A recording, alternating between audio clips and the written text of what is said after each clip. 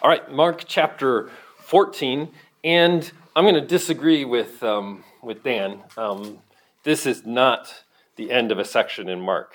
This is a beginning of a new section in Mark, and we're going to begin it, and then we're going to turn around and stop it and wait and come back to it later. To Dan's credit, like he's not been part of he's working with the teens, right?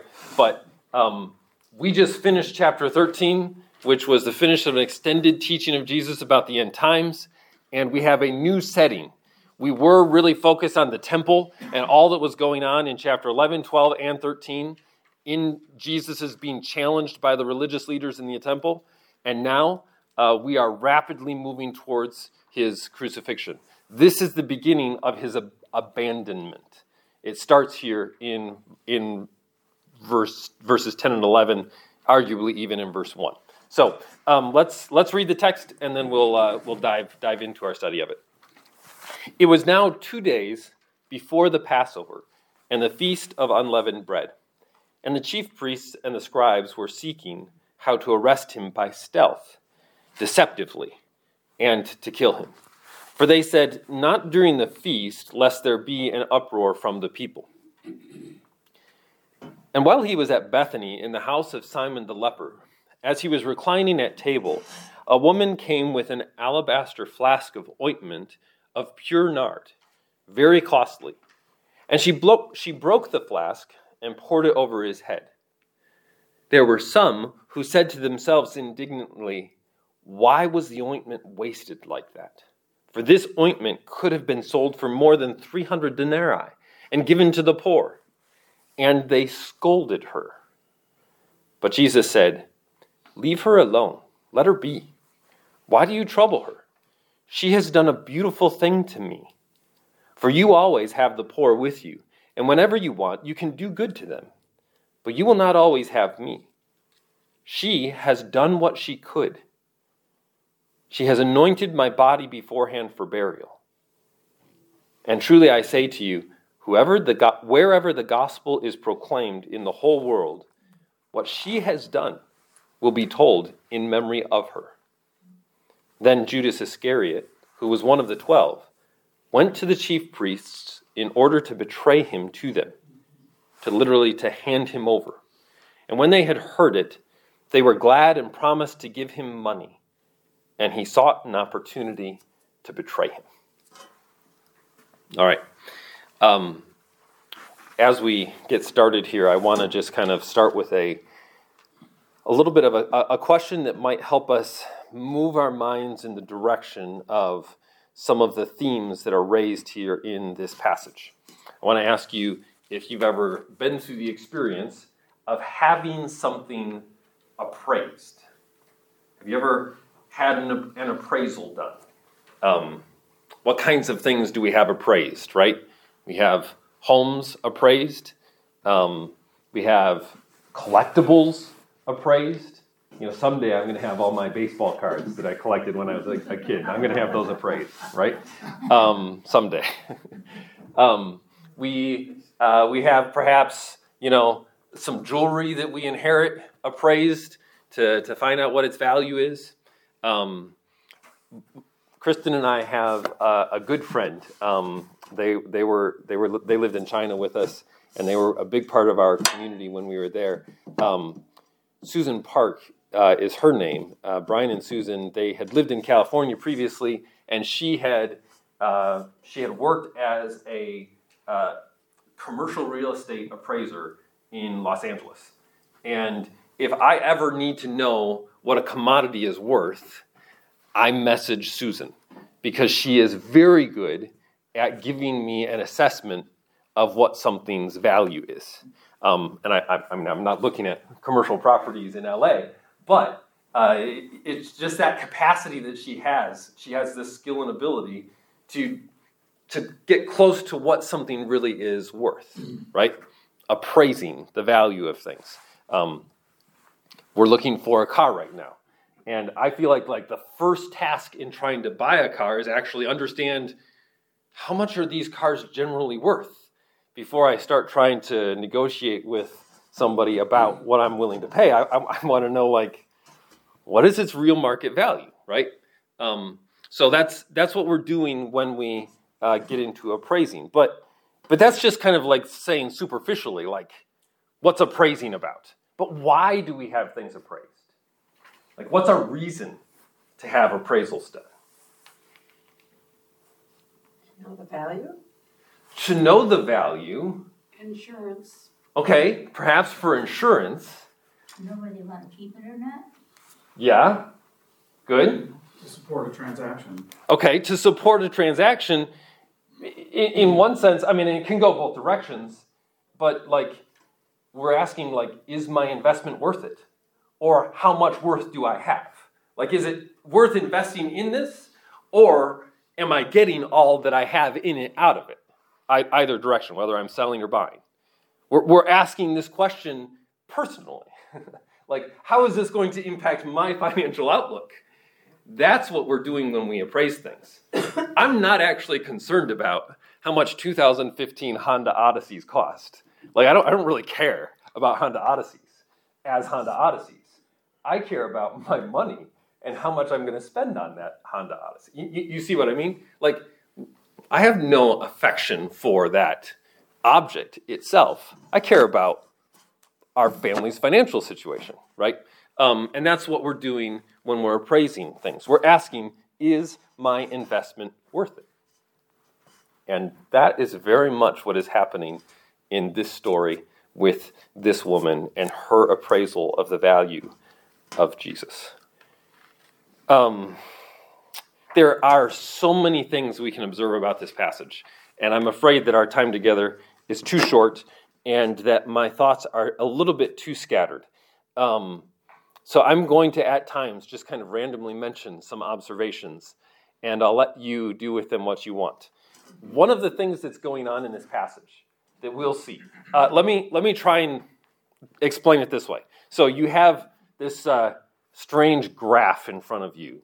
Like, is this some kind of statistics chart or something? No, that's a picture of a bookshelf, can't you tell? The L's on the sides, those L's are bookends, okay? And there's 3 books in the middle. So you have bookend 1 on one side, bookend 2 on the end, and then you have 3 books in the middle. And that's the structure of this passage. We've been referring to these as sandwiches, right, in the past. But notice real quickly with me the structure of this passage. Look at verse 1 and verse 2.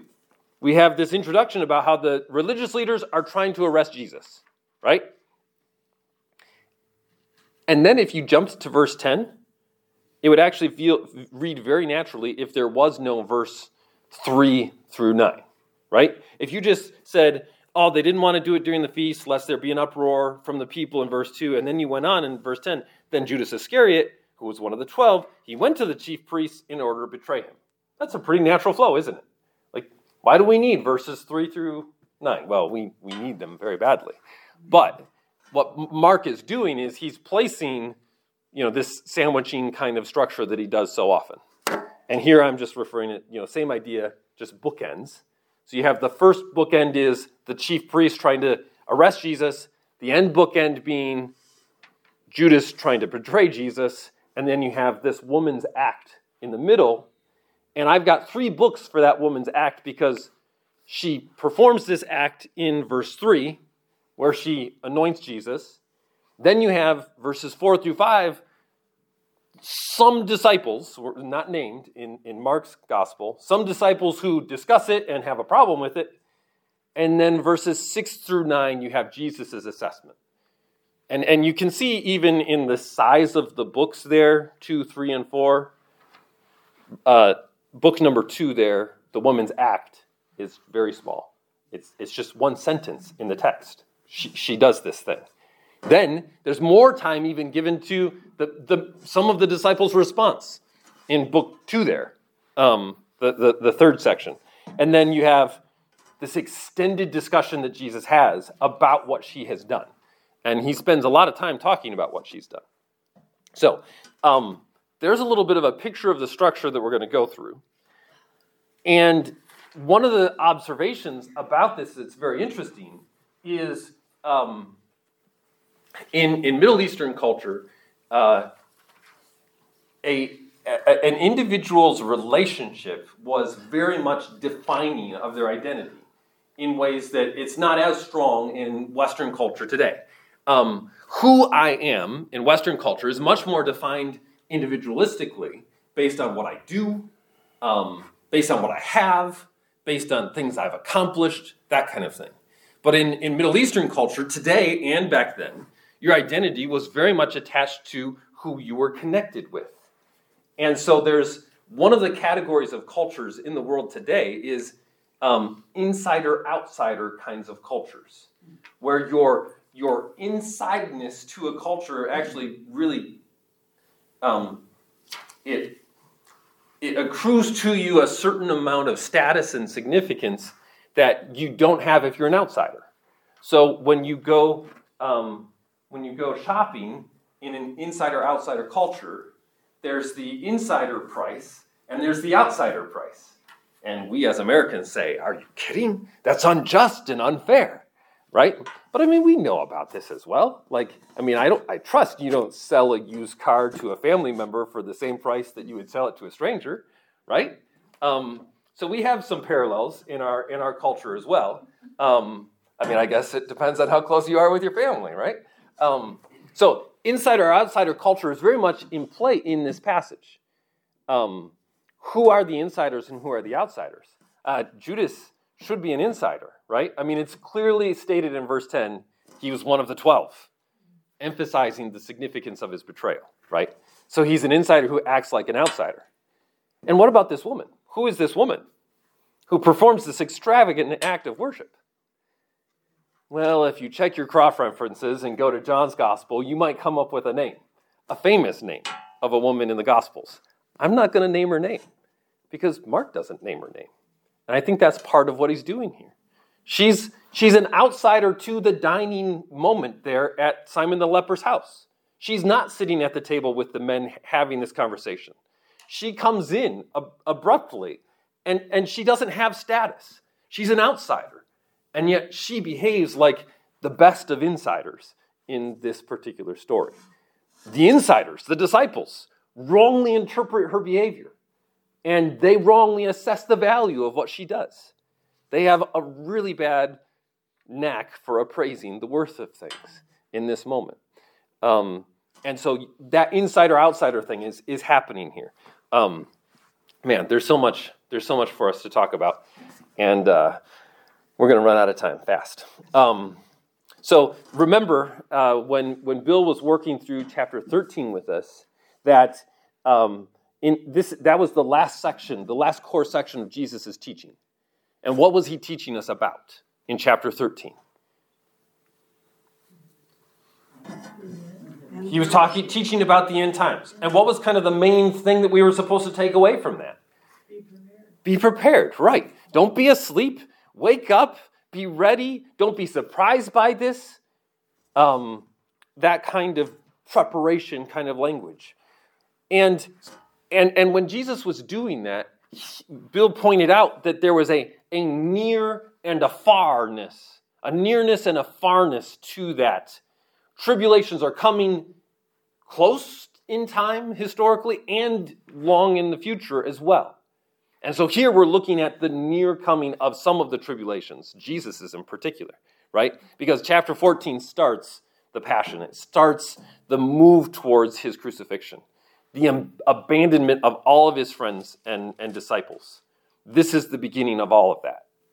So Jesus has just taught on that, preparing them, and it seems like nobody gets it, except for some unnamed woman. Also notice in verse 1 that this is at the beginning of the observance of the Passover. And the description that's given is twofold. It's 2 days until the Passover, which sometimes that language actually means like next day. So it's not like well, I'll just leave that detail for later. So the Passover is very close, and it describes the feast of unleavened bread. So these are two terms that we can just be so familiar with, so breeze past, that we don't really reflect on the significance of them. our holiday calendars as Americans revolve around Christmas and Easter, right? But our new year doesn't start at Christmas or Easter. But for the Jewish people, the beginning of the year was Passover. It was the start of the calendar. And we remember where that came from, right?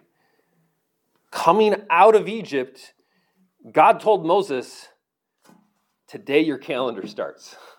It's like it starts new. Here's your new year and your new life. Good. And so you have this Passover. And what was the Passover? The Passover was the protection of the people of Israel from the death of their firstborn child, right? That's what the Passover was. It gets into this valuation discussion, this appraisal discussion. How much does your sin cost you is kind of in play. It cost Egypt the death of their firstborn. Every firstborn in Egypt was taken. And coming out of Egypt, God actually requires payment for the firstborn children of Israel. You remember in the law, when the law is given, they actually have to pay a price, a specific amount for the redemption of every firstborn in Israel. And the Passover is all pointing toward that picture of redemption, right? And what about the Feast of the Unleavened Bread? So as they prepare to go out of Egypt, they can't put any yeast in their bread because they have to be ready to fly in escape, in rescue, in salvation from their bondage in Egypt. And those metaphors are right there. This metaphor of redemption, rescue, salvation, all of that is right there in this moment at the beginning of this story. And do the religious leaders of their day get it? What are they concerned about at the Feast of the Passover? What are they concerned about at the moment of the Feast of the Unleavened Bread? They're concerned about popularity with the people. They're concerned about this is going to cause trouble if we take this action against Jesus. So how well are they preparing themselves for the spiritual significance of the Passover and the unleavened bread? Not very well at all. So we're already leaning in here into bookend number 1. If you look at the picture of the bookshelf, you can think about it like bookend number 1 listed as, this is kind of confusing for there to be 2 different numbering systems. 1, 2, 3, 4, 5 and on the bookshelf, and then bookend 1 and bookend 2. And I'm sorry, that's kind of strange, but you'll follow along, I trust. But if you look at like bookend 1 is a negative example of evaluation of Jesus, right? Book number 2, listed as number 3 there on the bookshelf, the book in the middle, again, is a negative evaluation, assessment of the value of Jesus. And then bookend number 2, the last bookend there, listed as number 5. So you have kind of negative, positive, negative, positive, negative going through in the flow here. So we start here with the religious leaders seeking to arrest Jesus.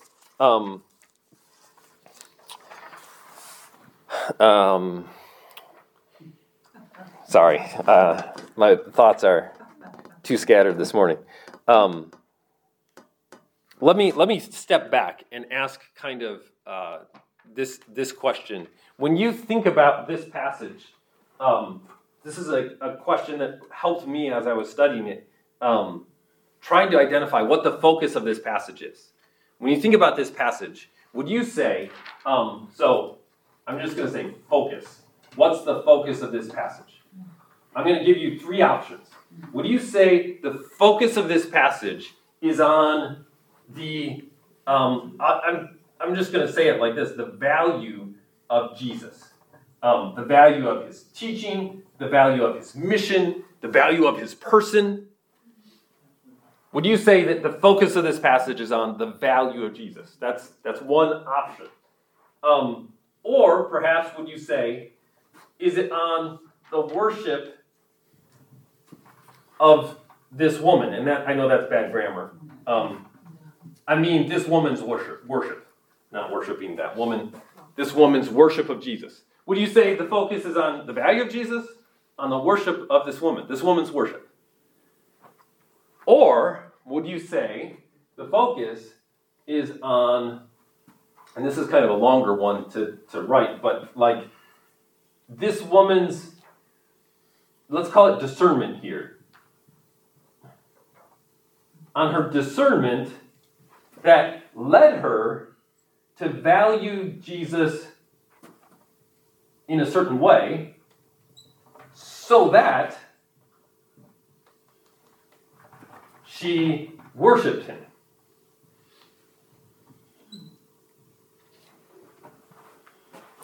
I know it's kind of an abstract question, but when we look at this passage, all of these themes are at play. Clearly, there's a valuing of Jesus at play here. This woman's worship is at the center of this passage. You could actually say all three of these are at the center. And my question is like, what is Mark really focusing on in this particular text? And so as we walk through, I trust that we'll see the answer to this question kind of resolved for us. I think one of the primary questions that we have to answer, as Bill and Jeff and I were discussing this passage 2 weeks ago, I did not initially have eyes to really see upon my first reading of the passage and studying of the passage. I didn't really see how important this question is. That is, what provoked this woman to perform such an extravagant act of worship? What was it that drove her to do that? In my previous readings of this passage and understanding of it, I always just assumed that maybe Jesus imported more meaning into what she did than she even knew. Like she was just extravagantly worshiping Jesus, but not really understanding what she was doing. That's kind of how I had understood it previously. But I think there's some clues in the passage that indicate that's not really a fair understanding of things. All right. So we've really kind of already looked at bookend number 1 and how the religious leaders are seeking to arrest Jesus and how that sets things up in contrast to what's going to happen here. Let's look at book number 1, point number 2 in the outline, this woman's extravagant act of worship. Let's just look at this quickly. It's actually described very quickly in the passage. Strangely enough, this happens at Simon the leper's house. We don't know for sure who Simon the leper was. Some people have supposed that maybe Simon the leper was Mary and Martha's father, which is described, in Luke chapter 12 is where we might see a parallel there. But we don't have Simon the leper even listed there in John chapter 12. So Simon the leper is named. This woman is not named. That's just incredible that this woman is going to be remembered wherever the gospel is shared, and we aren't even given her name in Mark's gospel. So she comes with an alabaster flask of ointment of pure nard. How many of you have one of those at home? Alabaster? Nope, I don't have an alabaster flask. Pure nard? I don't have that either. So the idea is that this is a fragrant kind of perfuming ointment that comes from a plant called nard in India. Okay? And what is 300 denarii? Do you have 300 denarii in your pocket or in your Venmo account right now or in your bank account right now, right? No. 300 denarii, roughly translated, is in the vicinity of 1 year's wage for an average laborer at that time. A year's wage is a significant amount. I don't know what that is for you, but we can do an awful lot with 1 year's wage, right? Regardless of what our individual family economies are. 1 year's wage. She comes and pours out. So she breaks the jar in such a way that it is no longer usable. It's a complete act of devotion. It wasn't let's take the lid off and measure out a reasonable portion. Instead, she gave everything here in this moment. her act of devotion is, the extravagance of the act of devotion is highlighted by the response that comes later, right? There is something uncomfortable that we all experience when we see somebody who's a little bit too radical in their devotion to something, right? And that's the moment that happens right here. Everybody in the room, except for Jesus, is uncomfortable with what this woman has done because of its degree of extravagance, because of how costly what she did was. But it's very interesting to me that, when you look at the weight of this passage, like it's only even half of verse 3 that even describes what she does. So Mark just barely gives us any attention to it. She anoints his head with oil. He doesn't even describe as much as John does, where this woman goes on and anoints his feet and washes his feet with her hair, I think, being the same story. So going on then to book number 2, we encounter the disciples' appraisal of the woman's act. And this is really more than just one disciple, right? We don't know for sure who and how many, but it says some who were there said to themselves indignantly, right? So some of the disciples, John does tell us that Judas was one of those disciples who was thinking this way. John does also tell us that Judas was a thief, and he held the purse for the disciples, and he managed the finances. But Mark doesn't give us those details. But the disciples here, they appraise this woman's act as scandalous. In fact, as a scandalous waste. And they give her what can only be referred to as a parental rebuke. You see, they said some of these things in their head. We're not exactly sure how much they said in their head and how much they said out loud. Because they thought to themselves, this money could have been given to the poor. And then Jesus interacts with that. I think somebody said it at some point. Many of them were probably thinking it, and somebody came out and said it. But what they very clearly did, you see at the end of verse 5, is it says, they scolded her. They gave her a very strong rebuke here at this point. The woman's worship was just too costly. It was just too radical. It was too religious. It was too fanatical. And it made them uncomfortable. So their appraisal of the woman's act was waste. And so then we come to book number 3 here, Jesus' defense and description of what this woman did. Here in verses 6 through 9, we hear what Jesus thinks about what she has done. He says, leave her alone. Why do you trouble her? And then notice what gets repeated through this entire section. Do you see what Jesus does here? You might highlight in your Bible, she has done a beautiful thing to me. You see that? She has done. He really zeroes in and focuses on her act there.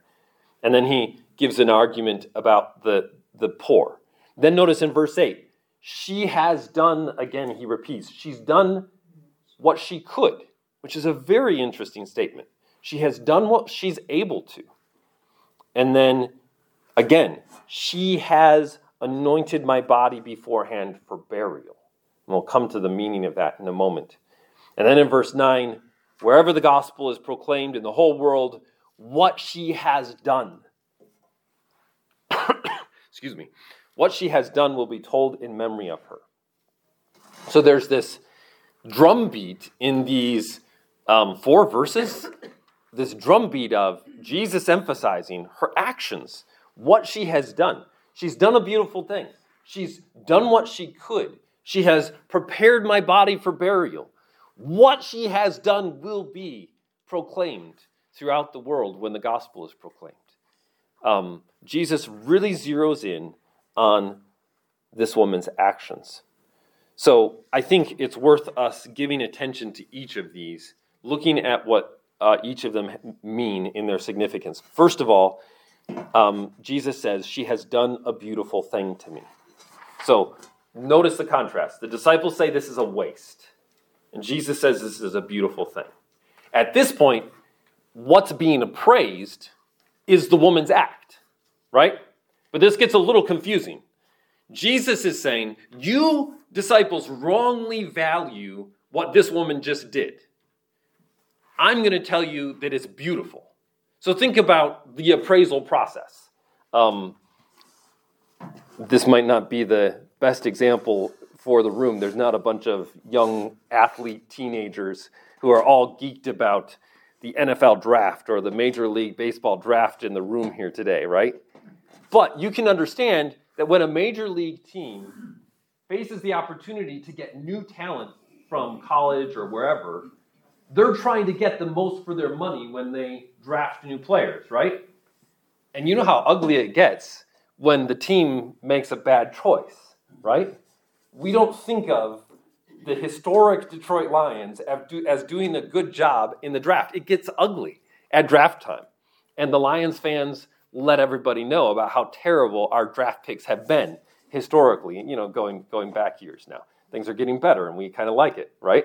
But when something is undervalued or when something is overvalued, we look at that as being unattractive, right? In this moment, the disciples are saying, you have way overvalued, this act of worshiping Jesus in this moment. And Jesus is saying, no, there's one thing in this room that's been undervalued. There's one person in this room that's been undervalued. And it is he himself. So when this woman did this beautiful thing, her act was beautiful because her appraisal was correct and accurate. What she did was rightly valuing Jesus in this moment, while everyone else undervalued him in that room. Notice also how Jesus describes what this woman did. Notice what words he uses. If it was me describing what she did, I might say, she has done a beautiful thing for him. For him. But Jesus really personalizes it. And he says, she has done a beautiful thing to me. When you think about your relationship to Jesus and how you value and assess him, I would expect that you would kind of think similar to me. Like, I think of myself as doing some things for God, for Jesus. But I don't think of him as an object to whom I do things, as a person to whom I interact with on that level. Do you see the distinction there? Obviously, we don't interact with our Lord in a face-to-face way like this woman was in this moment. But I think that there's something very significant here, that she is valuing him as an individual, as a person. She has done these things to him. And there's an invitation for us to follow our example here. So we see here that this woman had a capacity to appraise the value of Jesus that exceeded everybody else in the room. But notice as well in verse 7 that her discernment and her appraisal assessment went beyond that. She was right in discerning priorities here in this moment. And we get into this discussion of the poor you always have with you, but you will not always have me. And this can be an uncomfortable discussion here. What is Jesus doing? Is he looking down on the poor?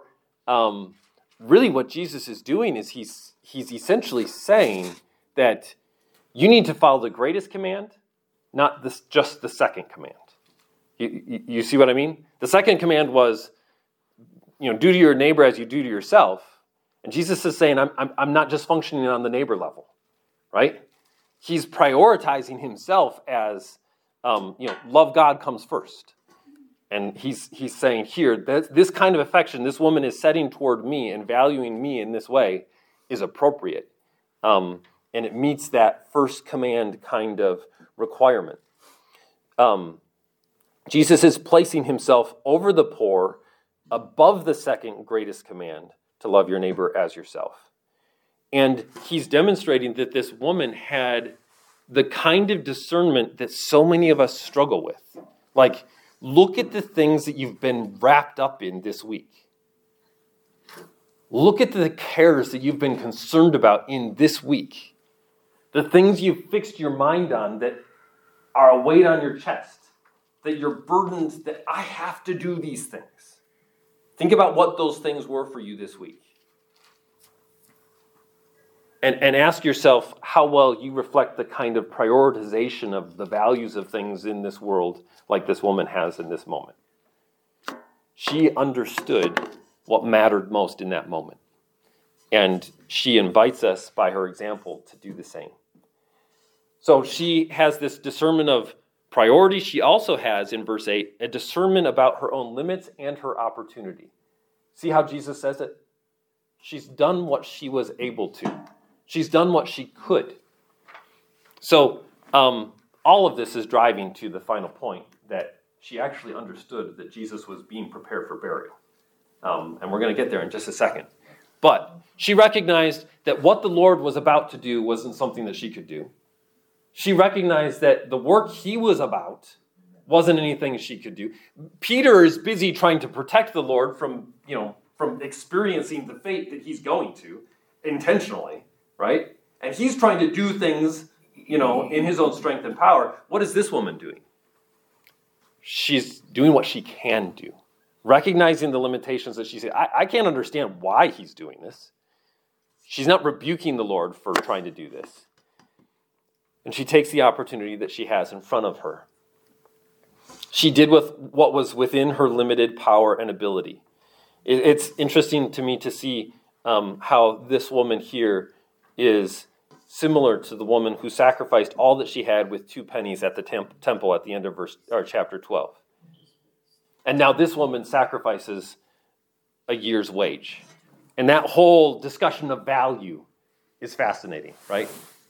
2 pennies, all that she had. A year's wage's worth of perfume in this precious, extravagant gift given to Jesus. And both of them really communicate the same kind of message. And then I think coming to, it says, letter D there says verse 8, it says verse 9, it's actually verse 8. She discerned the teaching and mission of our Lord, of Jesus. Notice what Jesus says. Jesus says, she has anointed my body beforehand for burial. Mark is telling us here that, Jesus is telling us here, the significance of what she's done. You could make an argument from these words here that she didn't necessarily understand that entirely. But if you go to John's Gospel, in John's Gospel, Jesus actually goes further and he says, she has been saving this ointment for my burial.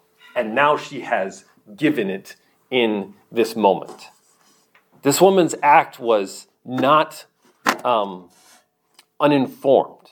It wasn't just a spur of the moment, hey, I think I should do this without premeditation. This woman had listened to the teaching of Jesus. In Mark chapter 8, Jesus plainly told them that he was going to die. The Son of Man must be turned over to the chief priests, and he will die, and he will be buried, and he will rise again. She had heard that. He says it again in chapter 9, verses 31 and 32. He says it again in chapter 10, right? Jesus was plainly teaching these things, and this woman understood them. This woman appears to be the first person who gets it, who gets what Jesus was teaching throughout all of these moments. The Christ must suffer and die to give himself as a ransom.